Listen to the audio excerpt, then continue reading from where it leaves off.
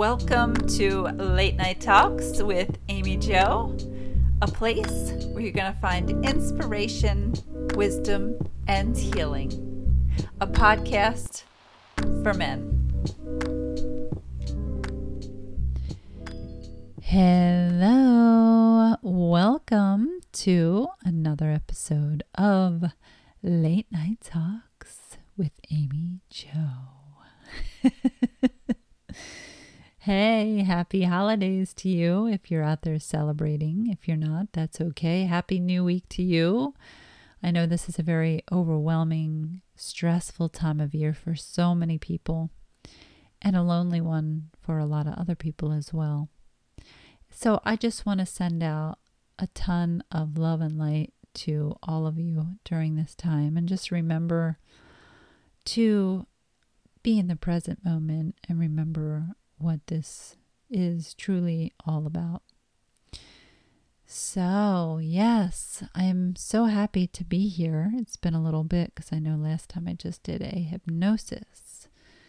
So it feels good to just be present here with you. I had such a good weekend. I feel so good. I had my son's birthday. He just turned 18, so it's a bit of an emotional time for me as a mom.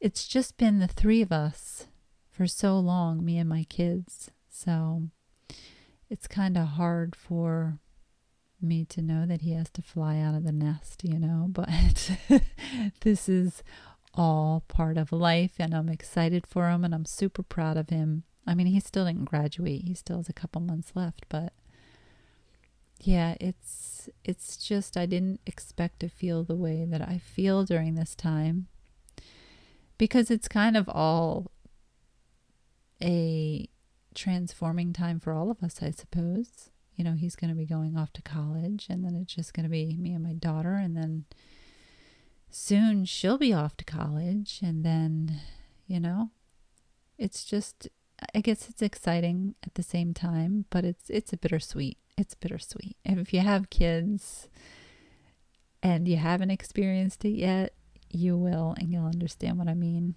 And maybe you're out there and you've already experienced this and you know exactly what I mean. So life is good. It's beautiful. And I love every second on this planet that I have. And I hope that you do too. Let's do a quick check-in before tonight's discussion. So if you can, let's put our attention on the heart. If you can close your eyes, if that's possible, place the palm of your hands on your chest.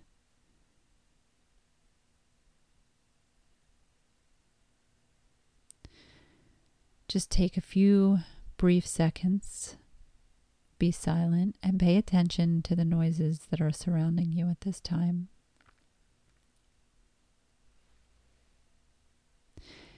Take that awareness and apply it within. What are you feeling? What are your thoughts? What are you thinking about? What are you experiencing at this time?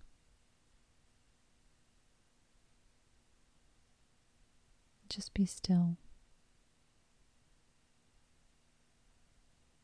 Be present with them. Witness them. Be okay with them. Now take a deep belly breath in through the nose. And as you inhale, as we always say, we're going to bring in positivity, abundance, love, and compassion, and allow that to circulate throughout your mind and body. And as you blow out, push away all the dense, heavy energy out of your body and allow it to be released. There you go. Lovely, lovely, lovely. I am fascinated by behavior and the mind. I find it extremely intriguing. And most of you should know the movie 50 Shades of Grey. And I know a lot of people play these roles behind closed doors. And in this movie, Christian Grey plays a dominant and a sadist. Today, I want to focus on the dark side of a true sadist personality disorder. The sadist's mind is addicted to the temporary supply of gratification that it receives to alleviate its own emotional pain by causing that pain to others. And within that film, I suppose Christian Grey and Annabelle kind of formed a sadomasochistic dynamic in the end. Now, a masochist is defined more of, wanting that pain, the sexual enjoyment of pain. This is when someone gains pleasure from being hurt, abused, or dominated. A part of Annabelle began to enjoy this dynamic once she put up boundaries and once she was able to use safe words. But apparently a true sadist doesn't give their victims or their partners, whatever you want to call them, that option. An interesting film, another one, called A Dangerous Mind. This is based on a true story. It's a story of Jung, Freud, and a patient called Sabina Spielrein, who was diagnosed with a bit of sexual masochistic hysteria, and she had a very troubling upbringing. This is why I find it very interesting that, some of our trauma and childhood experiences can lead to this type of behavior. So let's get into this. So what is sadism? Again, it's a term that refers to the act of obtaining pleasure and fulfillment, not necessarily sexual, through the infliction of suffering on others. And although sadism as a sexual practice has been mentioned in literature for centuries, it wasn't until the 19th century that sadism was recognized as a medical condition. It's actually now classified as a paraphilia in the DSM-5, which is the Diagnostic and Statistical Manual of Mental Disorders. So the term sadist is often used to refer someone who's been diagnosed with sexual sadism, which is considered the psychosexual disorder. The term sadistic abuse is proposed to designate extreme adverse experiences. This includes physical abuse, acts of torture, over-control, terrorizing someone, induction into violence, ritual involvements, and malevolent emotional abuse.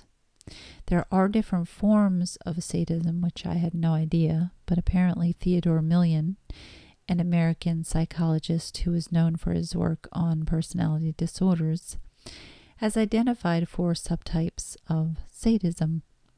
The first one is spineless sadism. They exhibit more of the avoidant personality types. The characteristics may include deeply insecure. They're more the coward types. They're afraid of danger. They pretend to be courageous, but they are non-violent and non-mean-spirited usually. The next one is tyrannical sadism. These exhibit more paranoid or negativistic personalities. These types are very antisocial. They're cruel. They're inhumane in nature. They're violent. They have unrestrained power, and they dramatize their ill nature. Enforcing sadism is the next type. These are the type that exhibit more compulsive personalities. This might look like balances social and individual needs. They're unable to put limits to their vicious behaviors and patterns. They possess maybe the right to be merciless. And the main task is to control and punish. The last one is explosive sadism. This exhibits more of the borderline personalities. These types explode and resort to physical violence after reaching the limit. They use aggression to release the bottled up emotions and feelings of frustration and humiliation. They're hypersensitive to betrayal, and they're deeply frustrated to hopelessness prevailing in life. So sadists are uncommon, but they're not uncommon enough. Approximately 6% of undergraduate students report that they receive pleasure from inflicting harm on others. They could be an online troll or a school bully. These are good examples of the everyday sadists. They're more likely to be the griefer in the online role-playing games, which causes other players to lose pretty much interest in the game. Most of the individuals with full-blown sexual sadism are male. However, the sex ratio of people interested in BDSM is closer to a 2:1 male to female ratio. The sexual pleasure that arises from suffering pain is sometimes connected to masochism, and many people react in either capacity, like I had mentioned. From what I've come across, true sadists often seek out victims that do not include traits of being a masochist. The reason for this is because part of that sexual thrill comes from that person's refusal. So that's part of what gets them off, right? A partner or a victim not wanting to have that pain. And a sadist seeks to deny pleasure for anyone but themselves. From moderate pain in harmless love play to severe cruelty, sometimes resulting in significant damage or death. The amount and the intensity of sadistic violence varies greatly, and it's possible for sadists to be satisfied by the victim's mental anguish rather than causing the genuine physical agony. When a sadist's aggressive impulses become more powerful than his sexual ones, he may engage in the more extreme acts of violence. Rape and murder are two examples of violent crimes in which sadism plays a role. Even outside of the bedroom, individuals are intentionally cruel. These people love to harm people, animals. They enjoy humiliating and dominating others in social circumstances. They find joy in watching another suffer emotionally, mentally, physically, it doesn't matter. And new research suggests that this kind of everyday sadism is real, and it's more common than we might think. And according to Psychology Today, another psychologist, Laura K. Johnson from Western Ontario University, she investigated subclinical sadism and its association with pre-existing dark triad personalities. Recognizing the dark triad, if you've ever heard of this before, this is a cluster of 3 notable antisocial personality traits: narcissism, Machiavellianism, and psychopathy.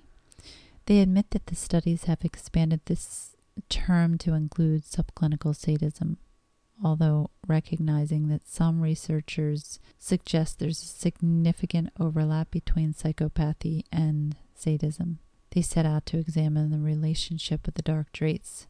Regarding status as dark personalities, Johnson noted that narcissism, psychopathy, Machiavellianism, and sadism display common features. They include the embodiment of an emotionally cold, callous, and dishonest character. But they distinguish the sadistic motivation for cruelty and aggression, noting that while all 4 traits are linked with aggression, people who are high in sadistic tendencies, engage in violent behavior for sheer enjoyment, while psychopaths employ violence instrumentally or when they're provoked. Narcissists may become aggressive when reacting to ego threats.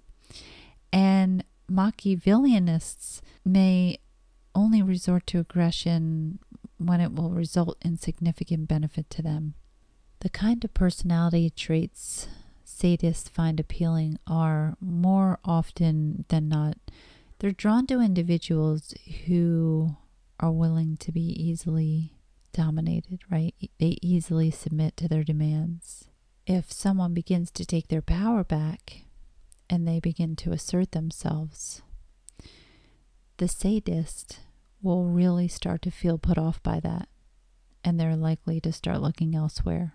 The sadistic pleasure appears to be the key mechanism underlying the sadist aggression. And it suggests that the joy of inflicting this harm on others is what motivates and reinforces the sadistic tendencies.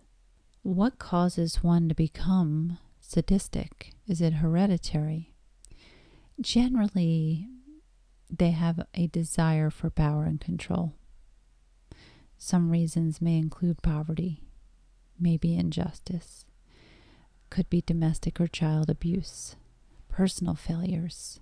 The majority of ideas agree on the fact that an individual's upbringing has a significant influence on his or her tendency towards sadism, and this usually sets in around adolescence. Despite the fact that biological and environmental factors are known to play a role in the development of this behavioral problem, there's little information available concerning hereditary patterns and genetic origins of this condition. Let's have a look at some of the signs that may indicate sadism. Again, someone who gets pleasure from hurting or humiliating others. Sadists feel others' pain more than normal, and they really enjoy it. At least they do until it's over. And when the act is over with, they begin to start feeling bad. They enjoy seeing people hurt. They enjoy inflicting pain on others. They manipulate for fun. They cause emotional pain purposely. They cherish the idea of others in pain. There's a lot of aggression and cruelty. They may have a tendency to lose their temper violently. They think it's all right to cause others pain. They even fantasize about hurting other people. They may ask their partners to submit various forms of sexual acts, such as bondage, gagging, slapping, hair pulling, or choking. Can people with this type of personality truly love? Well, let's take a bigger look. I mean, they're attracting, they're rejecting, they're arousing, they're disappointing, they're loving that they're causing you pain at that time. And this is all a means to gain power, right? And this is what they need to give them that thrill, because they are incapable of truly loving or enjoying anything. Sadistic people showed higher levels of negative feelings after engaging in aggressive behavior. Is there treatment for these type of individuals? Yes, there is.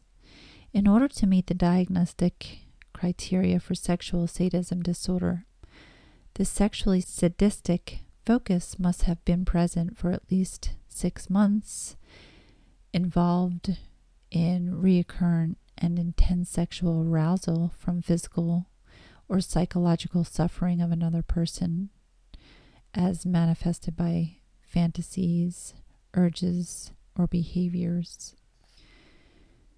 Included the individual acting on these urges with a non-consenting person, and or the sexual urges or fantasies have caused clinically significant distress or impairment in social, occupational, or other important areas of functioning. It may take a very long time to treat something like sadistic personality disorder. It's just like any other dark triad personality types. It takes a very long time. Personality factors like beliefs, coping strategies, and behavior patterns that take years to establish and modify must be changed. These changes usually develop in a predictable order, requiring many therapy approaches. Also, stress reduction may immediately alleviate some symptoms of sadness and anxiety. Intense or aggressive behavior may be modified gradually over a few months. And these treatments, delivered in certain settings, may be very successful. Maybe participation in family therapy or self-help groups may also help a person modify these unfavorable social behaviors. While therapy varies per personality disorder, many broad concepts apply to everyone. So family members might engage in ways that either decrease or encourage a patient's unpleasant ideas or behaviors. Their careful engagement is frequently required to help the sufferer heal. There is also certainly medications out there that can be prescribed to you by a professional if they feel that that is something that would be needed to help the body recover from this disorder. So this is what I have for you tonight on this topic. I hope that you found it interesting. I so appreciate all of you who stick to the end of these podcasts. It means so much to me. And for those of you that are celebrating the holidays, I do want to wish you a very, very Merry Christmas. And I will see you before the new year. And I look so forward to it. Until we meet again, be well, stay healthy, and always give back. Take care of yourself. Sending tons of love. Take care.